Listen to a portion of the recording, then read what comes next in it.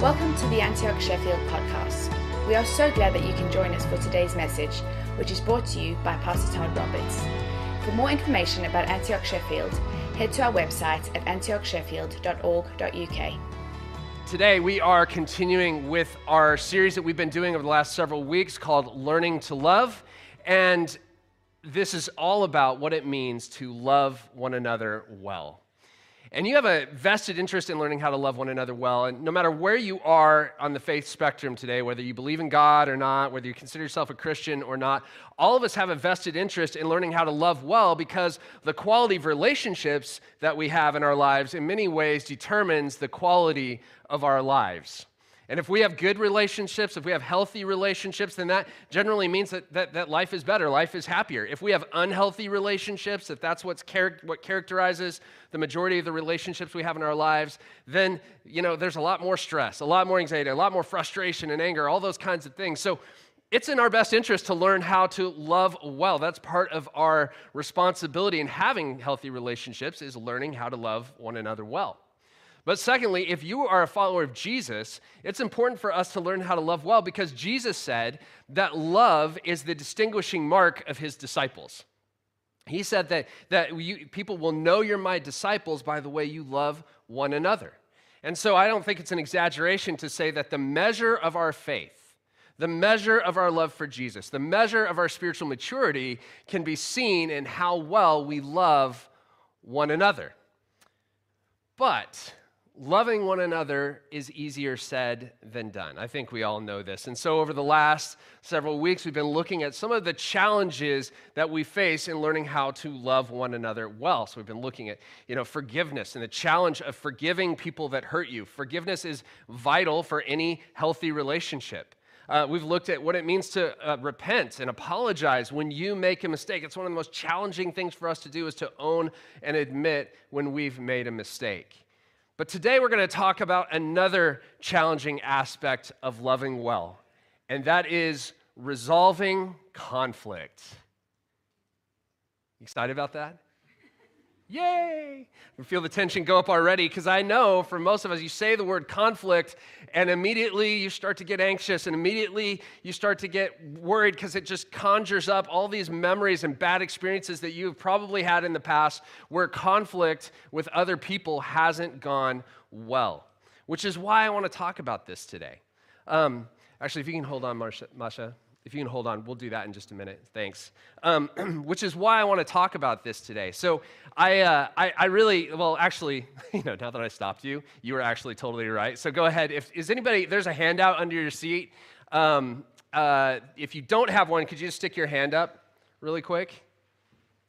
A few people. Because this is one of those topics where it's like you'll listen to the sermon and it'll be amazing, or hopefully amazing, and you'll be thinking, oh man, I really want to remember this. But then when you get around to it, it actually is, when conflict actually happens, you forget everything that you've learned. So what we've done is we've created a simple handout that you can follow along. Thank you, Masha, for doing that. You were totally on it. It was my bad, so well done. The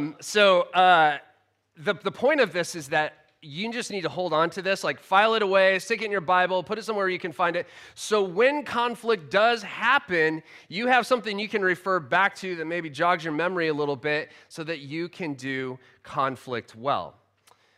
Now, I know for most of us, like I said, we get nervous, we get anxious about conflict. In our culture, different cultures are different, but I think in British culture and the culture I grew up in America, we tend to be conflict avoidant, meaning we spend a lot of time trying to avoid conflict, to dance around the issues. We tend to go around conflict, not through conflict. Some cultures, you tend to plow right through them, but in this one, not so much. We don't want to acknowledge that conflict is there a lot of times. So some people, most people I think, are conflict avoidant, and some people are conflict indulgent. They love conflict. A good row is fun for them. They do conflict as a recreational activity. But whether you're conflict avoidant or you're conflict indulgent, the reality is that conflict is inevitable. It is inevitable. And conflict is a part of any relationship. And it doesn't necessarily mean that relationship is unhealthy. In fact, I would say if you never have conflict in a relationship, if a married couple never has conflict ever, I would actually question the health of that relationship, because it probably means that one of the parties doesn't feel safe enough to air their emotions or to say what their desires are. They're holding back a little bit. On the other hand, if all you do is fight, that's probably not healthy either. There's a balance to this. But what I think is, in most relationships of any substance, there is going to be conflict at times when there's miscommunications, misunderstandings, differing opinions that are strongly held. All of those things are normal. It's inevitable. And it doesn't necessarily mean that the relationship is broken. And even in the church, there is conflict. Now, I have to confess that I naively thought, when I was growing up, I thought there shouldn't be conflict in the church. I thought, we're all we're part of the body of Christ. We're all brothers and sisters in the Lord. We're one big happy family, right? That's what I thought. That's actually wrong. Jesus never said that the church wouldn't bicker. I mean, if you look at the New Testament, you see the church arguing and quarreling a lot. The disciples, they quarreled all the time. Jesus said that the church would be known by its love. And loving well, sometimes requires conflict. Loving well sometimes requires conflict. If you think about it, so many times that, when something happens, when there's a breakdown, when there's tension in a relationship, what happens so often is we tend to hold back, like I said. But really, what love requires is to step into that, to heal the breach of trust that's occurred, to restore and reestablish the connection that has been broken. Love sometimes requires us to actually enter into conflict. Or maybe Lauren was saying to me that she likes the word courageous conversation, which is maybe a nicer way. We don't like the word conflict. So love requires courageous conversations at times. Can we put it that way? And my desire, though, is that we would be able to do that well as a church. And that's why we're talking about this today. But if we're honest, unless you come from an unusually healthy church, and there's some churches out there that do this well, my experience having grown up in church is that church people don't do conflict very well. We just like to pretend that it doesn't exist, right? We like to like I said, we like to walk around conflict. We don't like to walk through conflict. We like to just pretend that, that everything's fine. We're just, nothing bothers me. And as a result, we don't have the kind of genuine, authentic community that we can really trust, that we really feel safe in. Instead, we're all very guarded. We're very, very, not all just our church, but all the churches I've been a part of throughout my life, it seems like there's sort of a hesitation to really be honest and real. And I think we can do better than that. So that's one of the reasons that we're talking about this today, because what if the church wasn't a place where there was this kind of pseudo-community where nobody can really be honest about how they're feeling? What if the church was a place where we did conflict well? So instead of being a place like I thought, church is a place where we never do conflict, what if instead church isn't a place of no disagreements, no conflict, but a place where we can be honest, where we can be real, and where we can handle it well, and relationships survive and they continue? That's my dream for the church, that we would be a place that does this well. But in order to do conflict well, like we've been saying throughout this whole series, there's some things that we have to unlearn in order to be able to learn how to do things right. Most of us, we've never had somebody formally teach us how to handle conflict. Most of what we've learned from your family or from the school playgrounds when we were kids. All of our strategies, we've all learned something about how to handle conflict, but the question is, are they effective? Do they work? And most of us have learned from our families things like, maybe when there's conflict, you get louder and you slam doors.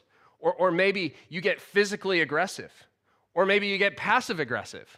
Or maybe when there's conflict and tension, you begin insulting and criticizing and demeaning the person you've got conflict with. And maybe if maybe when there's tension, you might have learned to just leave the room, just kind of flee, run away. Or maybe you've learned to do is just pacify the person who's upset, that your job is to just do whatever it takes to make sure they're okay and they calm down. Or maybe you've learned to, like I said, pretend that conflict doesn't exist and that you shouldn't do anything to disrupt the status quo. In my family, this is a kind of become a running joke in my family, but for a long time, the strategy that my mother employed when we were out in public and my brother and I were bickering or, we weren't in a good mood is my mother would say to us, "Be pleasant," with clenched teeth. And, I have to say, every time she did that, I just experienced a massive heart transformation. I just was like, I was upset. I was being kind of a jerk before, but now I just feel so happy. I just want to be pleasant. No, but my mom's strategy was just to kind of like warn us, hey, you're getting close to the line, and I'm getting pretty angry, but we're going to like pretend like nothing is going on wrong here. That was kind of how I learned to handle conflict in some ways. And actually, I have to say that probably some of my most embarrassing moments in life have been because I've mishandled conflict situations, mishandled those courageous conversations. I would say for me, my strategy is to avoid conflict at all costs until there's absolutely no way out and I feel backed into a corner and then look out because I'm going to get really angry. And I'm ashamed of some of the things that I have done in the past. In fact, I got so frustrated with it, I finally was like, I've got to learn how to handle this differently. I've got to learn how to handle my fear of conflict differently. I've got to learn how to handle my anger differently. I began to study it and examine how I could do it differently. And the good news today is that there are ways that we can learn to do conflict well. And so I just want you to dream for a moment. What if conflict didn't seem like the end of the world for you?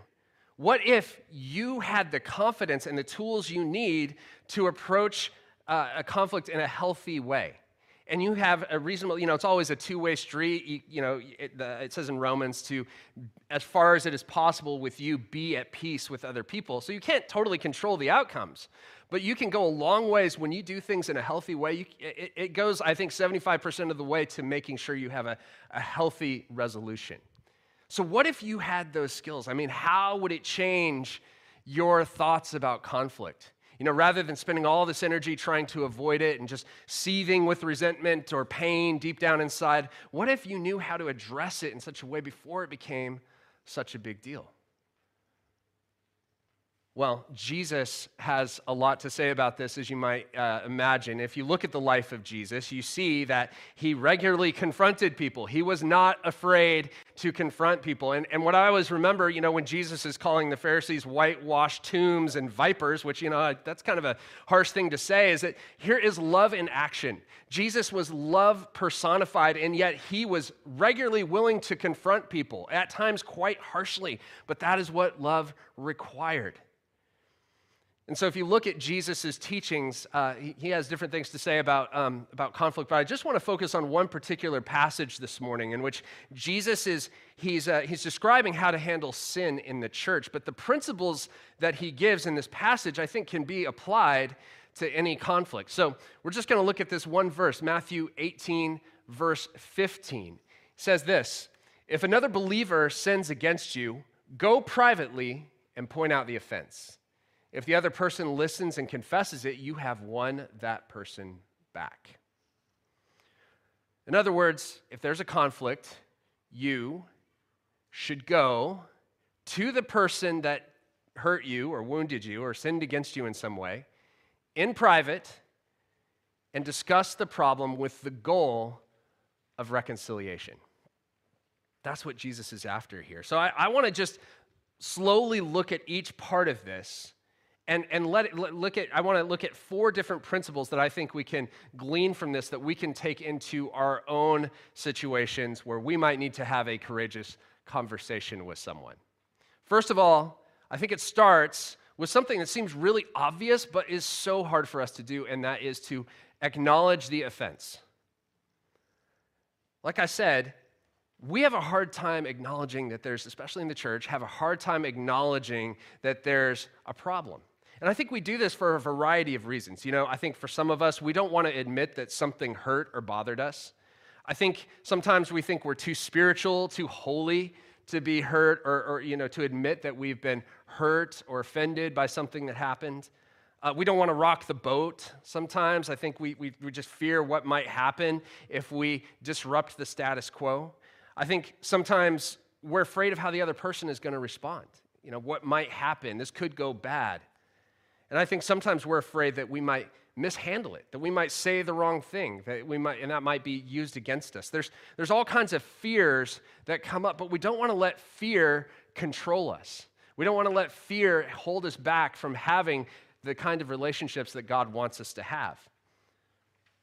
So I think what we have to first do is acknowledge it. When something hits you, whether it's a big thing or a little thing, it's okay to admit, "Ow, that stung." You know, if Lauren is short with me, I mean, that would never happen. Lauren would never, ever do that. But let's just say she did. If she was short with me or rude to me or something in the morning and kind of stung a little bit, you know, it's okay for me to be like, goodness, that stung. It's okay. If it's a big thing, it's okay to acknowledge, even to yourself, wow, that really hurt. What happened? If you don't acknowledge it, you can't deal with it. If you won't admit something hurt, you can't deal with it. I mean, this is really straightforward. I mean, this is not acknowledging something is maybe a good short-term strategy, you know, maybe sometimes it's necessary. Maybe it's not a time when you can confront someone because you're in public or whatever, but not acknowledging it, not being willing to confront someone, ultimately it's a bad long-term strategy because either you store up all that hurt and pain and anxiety that you're feeling until it eventually kind of blows up, or you get cold, you get distant, and either way the relationship is damaged and could possibly be dissolved. But I want to say here that acknowledging the offense doesn't necessarily mean that you need to go and confront someone. There's actually, when you acknowledge that something's happened, you have a decision to make. You can either go and confront, or you can make the choice to overlook. Proverbs 19:11 says this. It says, "Good sense makes one slow to anger, and it is his glory to overlook an offense." In other words, Christians, followers of Jesus, we should be magnanimous. We should be willing to extend empathy and forgiveness and grace, and this is essential. I mean, if any of you are married, you know how often you need to choose to overlook the shortcomings of your spouse. This is necessary in friendships. This is necessary in any sphere of life, and if we confronted every little thing that kind of tweaked us or upset us, it would be totally exhausting. So there is a time to confront and there is a time to overlook.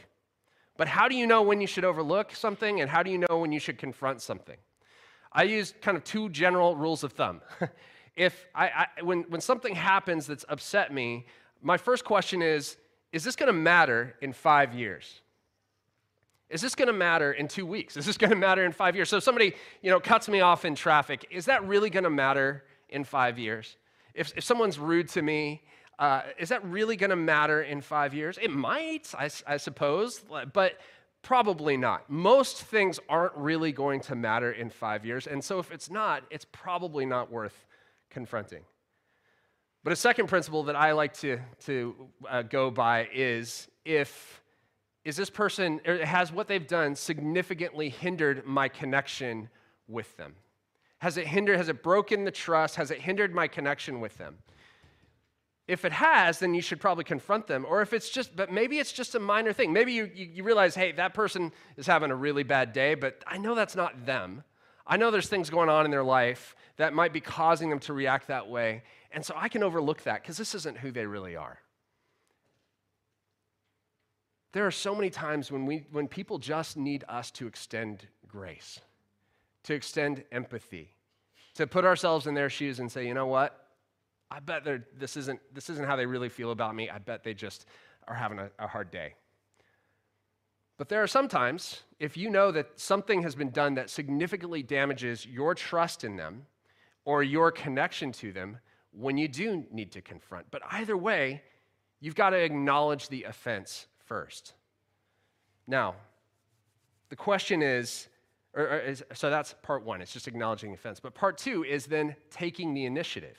Jesus puts it this way. He says, as we looked at that verse, do we have the slide there? If another believer sins against you, go privately and point out the offense. Go privately. Jesus is saying, take the initiative. And what's interesting about this is he's saying if you're the one who's been hurt or offended, you take the initiative. And as we looked at last time, he talks about when you're the one that has done the offending and you're aware of it, then you also take the initiative. Jesus is saying that love goes, love does, love takes action, love is not passive. Loving people well often requires us to go if we sense there's a breach in the relationship.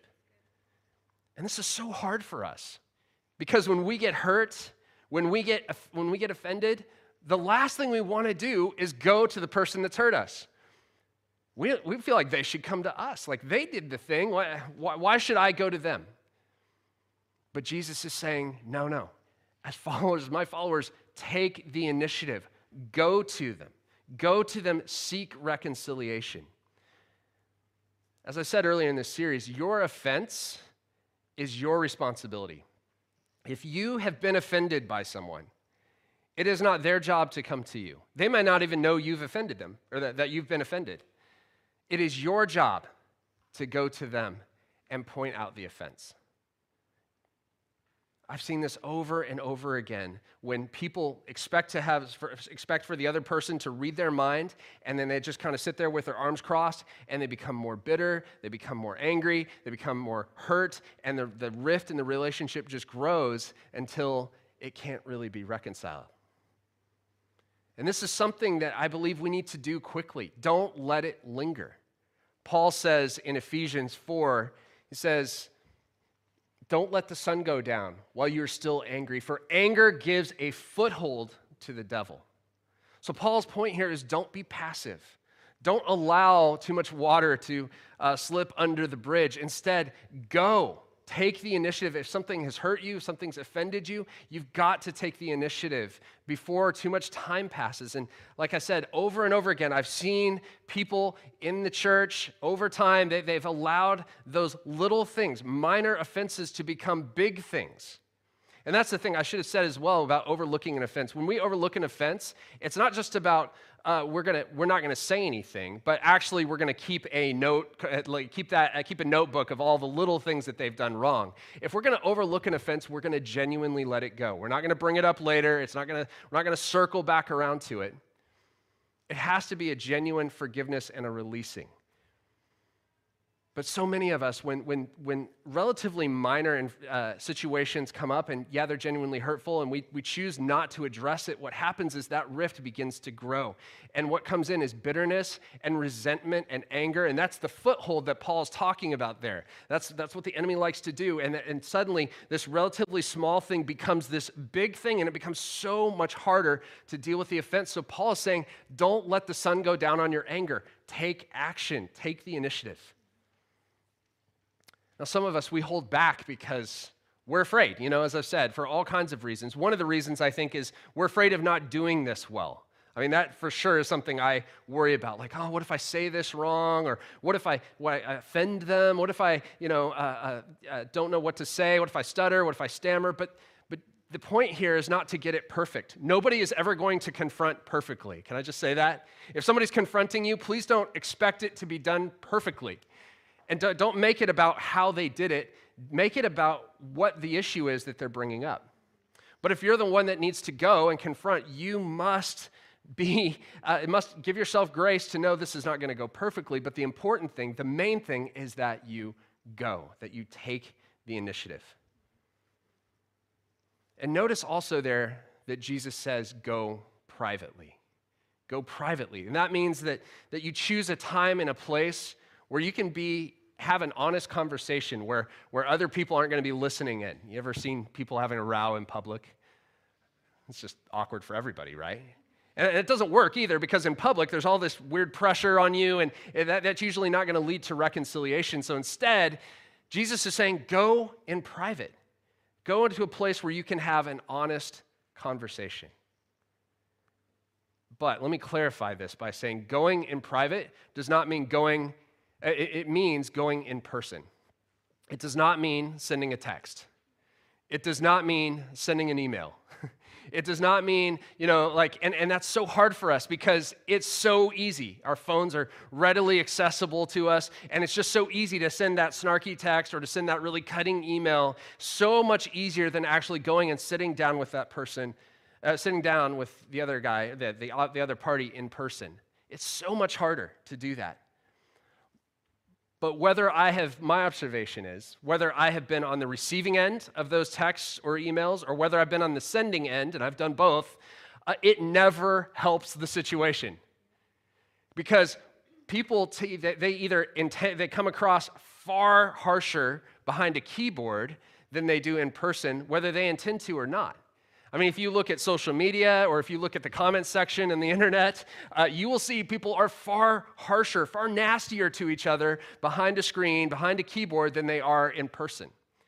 And even if they're not meaning to be, so much of our communication comes in nonverbal communication, right? It's our hand gestures, which I seem to love. Got lots of hand gestures going on today. Hand gestures, facial expression, tone of voice. And what you don't see in a text or an email is all of those things. And so it's so easy for miscommunication to emerge. It's so easy for things to sound harsher than you mean for them to be. And if I'm honest, sending a text or sending an email rather than going in person, it's just cowardly. It's lazy. It's not valuing that relationship. It's saying, I value my own safety more than I value you. So confront in person. One more thing about going privately. I think Jesus means that we go to the person directly rather than going through a third party.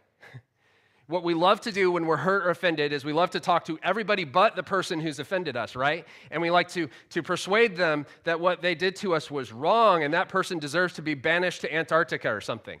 We like to build a case. We like for other people to empathize with us. And I get that. It's a very natural thing. But Jesus is saying, no, don't do that. That's gossip. That will damage their view of that person. So go directly to the person in private. Now, let me balance that by saying sometimes, if it's a really explosive situation, maybe you're talking to somebody who's abusive, you might need a third party there to help mediate. Sometimes you might need to talk to somebody to help you figure out a plan for how you can be reconciled. I've talked with counselors at times with some particularly scary situations for me, but the goal of those conversations is never, I just want to vent all my emotion about this. It's to help me figure out a plan to be reconciled. So there are times when I think you can involve somebody else, but please don't do that with a goal to tear the other person down behind their back. Do it with, hey, we've had this rift. Can you help me figure out how I can approach this person and mend that rift? Thirdly, resolving conflict means communicating the problem clearly. Communicating the problem clearly. It says, Jesus said, if another believer sins against you, go privately and point out the offense. Now, that might sound obvious, but that's actually really difficult for us. We have a hard time actually saying what the issue is when we actually confront somebody.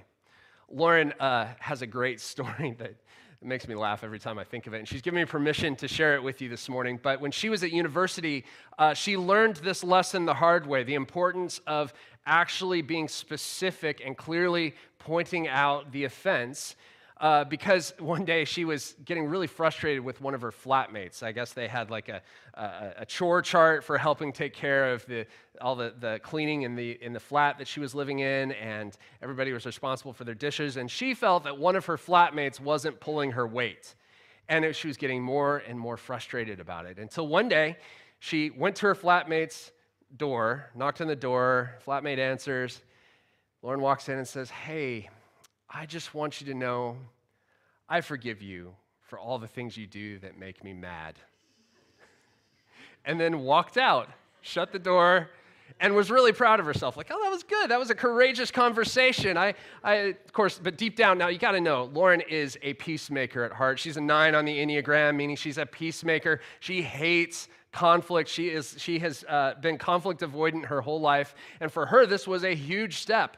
And so she quickly was like, I want to get as far away from that conversation as possible, and retreated to her room, into her walk-in closet, which they have in America, and that's where she spent time with God. So she goes in there, shuts the door, and is like, I'm just going to spend time with God right now and just kind of recover from that awkward conversation, and was in the middle of doing whatever she was doing in her quiet time when she hears a knock on the door from her flatmate who courageously came in and said, do you want to tell me anything specifically I'm doing that's making you mad? And Lauren realized, I didn't really tell her what the problem was. See, Lauren did the first two steps right. She acknowledged the problem. She chose to have that courageous conversation. She chose to step out and to go to the person. She did it in privately, so she got all that right, but then she kind of stumbled when it came to actually pointing out what the problem was. See, I think what happens is we get in those moments, and right when clarity is needed, we tend to get fuzzy. We tend to try to soften the blow. We started saying things indirectly. Do you think you maybe could next time sort of do this? Rather than saying, hey, what you did really hurt me. Instead, we try to go around the edges. It's the last 10% that we often struggle to say, but that's the most important part. Being clear, being honest with what happened and the impact that it had on you is so important. So here's what I think it means to communicate clearly what the problem was. I think it means these four things. That you clearly state what you observed, which by that I mean, you just say, hey, look, this is what I'm seeing happened. And you want to do this in a way that's not blaming, you always, you never, all those types of things. If you say, make it I statements where, hey, this is what I observed, and just state the problem in a non-blaming way. And then talk about what the consequences have been. This is the impact that it had on me. And then maybe how it hurt you. In other words, what's the message that this thing has conveyed to you? And finally, ask for the change that you would like to see. So in other words, hey, this thing happened. Here's what I've observed. This was its impact. Here's what it communicated to me. And so next time, could we do it differently? And here's my thought about how we do it differently. So in Lauren's case, if we could, go back and replay that situation and maybe help Lauren out with her communication on that day. And she's far better at this now, by the way. This was when, this was over 20 years ago this happened. So she's grown quite a bit, I must say. But if we were to help young Lauren out in this conversation and be a lot more clear, what I think maybe she needs to start out by doing is just coming in and saying, hey, I noticed that there's been a lot of dishes around the sink, and a lot of them, I think, are yours. I've also noticed that some of the chores that we are all doing, you haven't been doing your part of it. And the problem with that is that I have people over regularly, and so I'm having to clean up and tidy up our kitchen last minute. And often I'm having to do it, and I'm having to do it quite a bit, and some of the other flatmates are having to do it quite a bit, and I'm just feeling more and more frustrated about that because it seems like you don't really care about the mess that you're leaving behind. It seems like you're not willing to follow through with what you agreed to do. And as a result, my trust for you is diminishing. And I don't want that to happen. So would you mind doing the washing up whenever you have dishes? Would you mind doing your job on the chore chart, whatever that is for that week, so that it doesn't just all stack up and then somebody else ends up doing it for you? And then waiting and listening and hearing the response and actually having a courageous conversation, because it's not just about you just kind of coming in and dumping your stuff. It's also about listening and hearing what they have to say in response. I think that probably would have resulted in a better conversation for Lauren, at least initially. I imagine she got there in the end because her flatmate thankfully came and followed up with her. But that's the idea. You want to clearly communicate what's happened. Now, the fourth step, though, is maybe the most important, and that is to remember the goal. The goal of conflict, a courageous conversation, is reconciliation. Reconciliation is the goal. It's not to score points. It's not to humiliate the other person. It's not to inflict pain on them. It's not to get them to take the blame. It's not to have a time to just air all your grievances against them. The point of the way that we resolve conflict is that we go to them seeking reconciliation, not vengeance. And that's hard for many of us. When you've been hurt, the natural thing we want to do, as we talked about when we talked about forgiveness, is to lash out in response. But that's not going to build connection. That's not going to build trust. Again, that verse, Jesus says, he says, if the other person listens and confesses it, you have won that person back. That's the goal, is to win that person back. And if you think about it, when there's a breakdown in a relationship, you've kind of lost that person. They become distant. The relationship has been fractured in some way. So being a follower of Jesus means that we go to them and we try to heal that loss of connection. We try to heal that broken trust. We try to address the problems that are causing pain in the relationship so that the relationship can be strong. It's prioritizing the relationship over the blame. Often we want somebody to take the blame. Who's right, who's wrong? You're wrong here, you're wrong there. No, it's not about that. It's about restoring that connection. Jesus called us to be peacemakers. He said, blessed are the peacemakers, for they shall inherit the earth. Or blessed are, no, it's not the right one. But blessed are the peacemakers, for they shall be called sons of God, I believe is how it goes.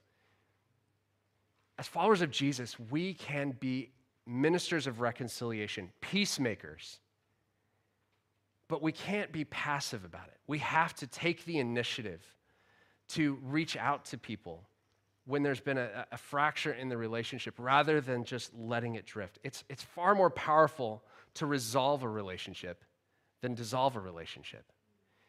And so many times, whether I've been on the giving end of these conversations or whether I've been on the receiving end, when it is done well, when somebody is courageous enough to come to me and have that conversation, oftentimes that relationship is stronger than it was before. It builds trust rather than erodes trust.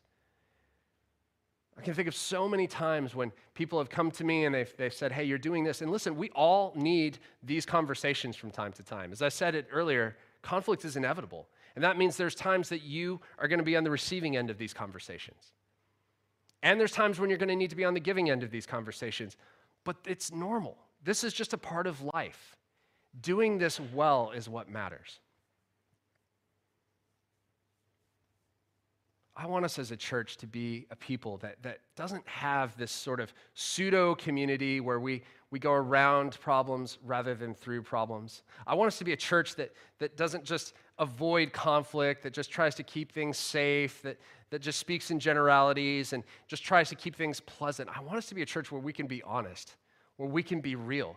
And you know what? It will be messy at times, but I would have honesty and messiness rather than fake, pseudo-peaceful relationships, but there's no real community. There's no real trust. There's no real honesty. Deep down, we're walking around angry, walking around hurt, walking around fearful. That's not the kind of community that God created us to have. He wants the church to be a place of trust, a place of safety, a place of honesty, a place of accountability, and a place where we can become like Jesus together. So I want to challenge you. If there are people in your life that you struggle to relate to or that you need to have a conversation with, would you love them enough to step into that awkward place and have a courageous conversation with them? Would you care about that relationship enough to step into that place, even though it may not be totally smooth, even though you might make mistakes when you're sharing or when you're talking to them? Would you be willing to take that step of bold love? Because that's what loving well requires of us at times. I realize this doesn't sound like much fun, but I promise it's going to come up for every single one of us. And if we can handle this well, conflict doesn't have to be the end of a relationship. Conflict can make your relationship better. Let me pray for you. Lord Jesus, this is an area we are just naturally so weak. And yet, throughout the Gospels, we see example after example of what healthy confrontation looks like. You showed us what it looks like, Lord. You showed us that love at times requires this. Lord, for so many, this is like a terrifying prospect. But Lord, I ask, God, that you would help us not to hold back in fear. But I ask that we would go, Lord, that we would go to others, that we would take the initiative, that we would seek reconciliation. Father, forgive us when we have prioritized our own comfort, our own safety, our own sense of self-protection over a relationship, and as a result, it really hurt other people. Father, forgive us where we've held back, or forgive us, Lord, where we have lashed out because we've just not known how to handle conflict well.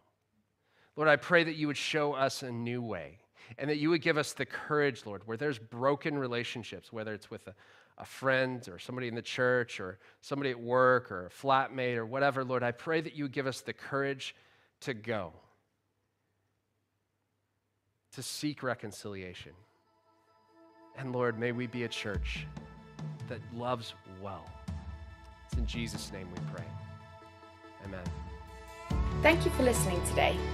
To listen to more messages like this one, head to our website at antiochsheffield.org.uk/podcast. We are looking forward to seeing you soon.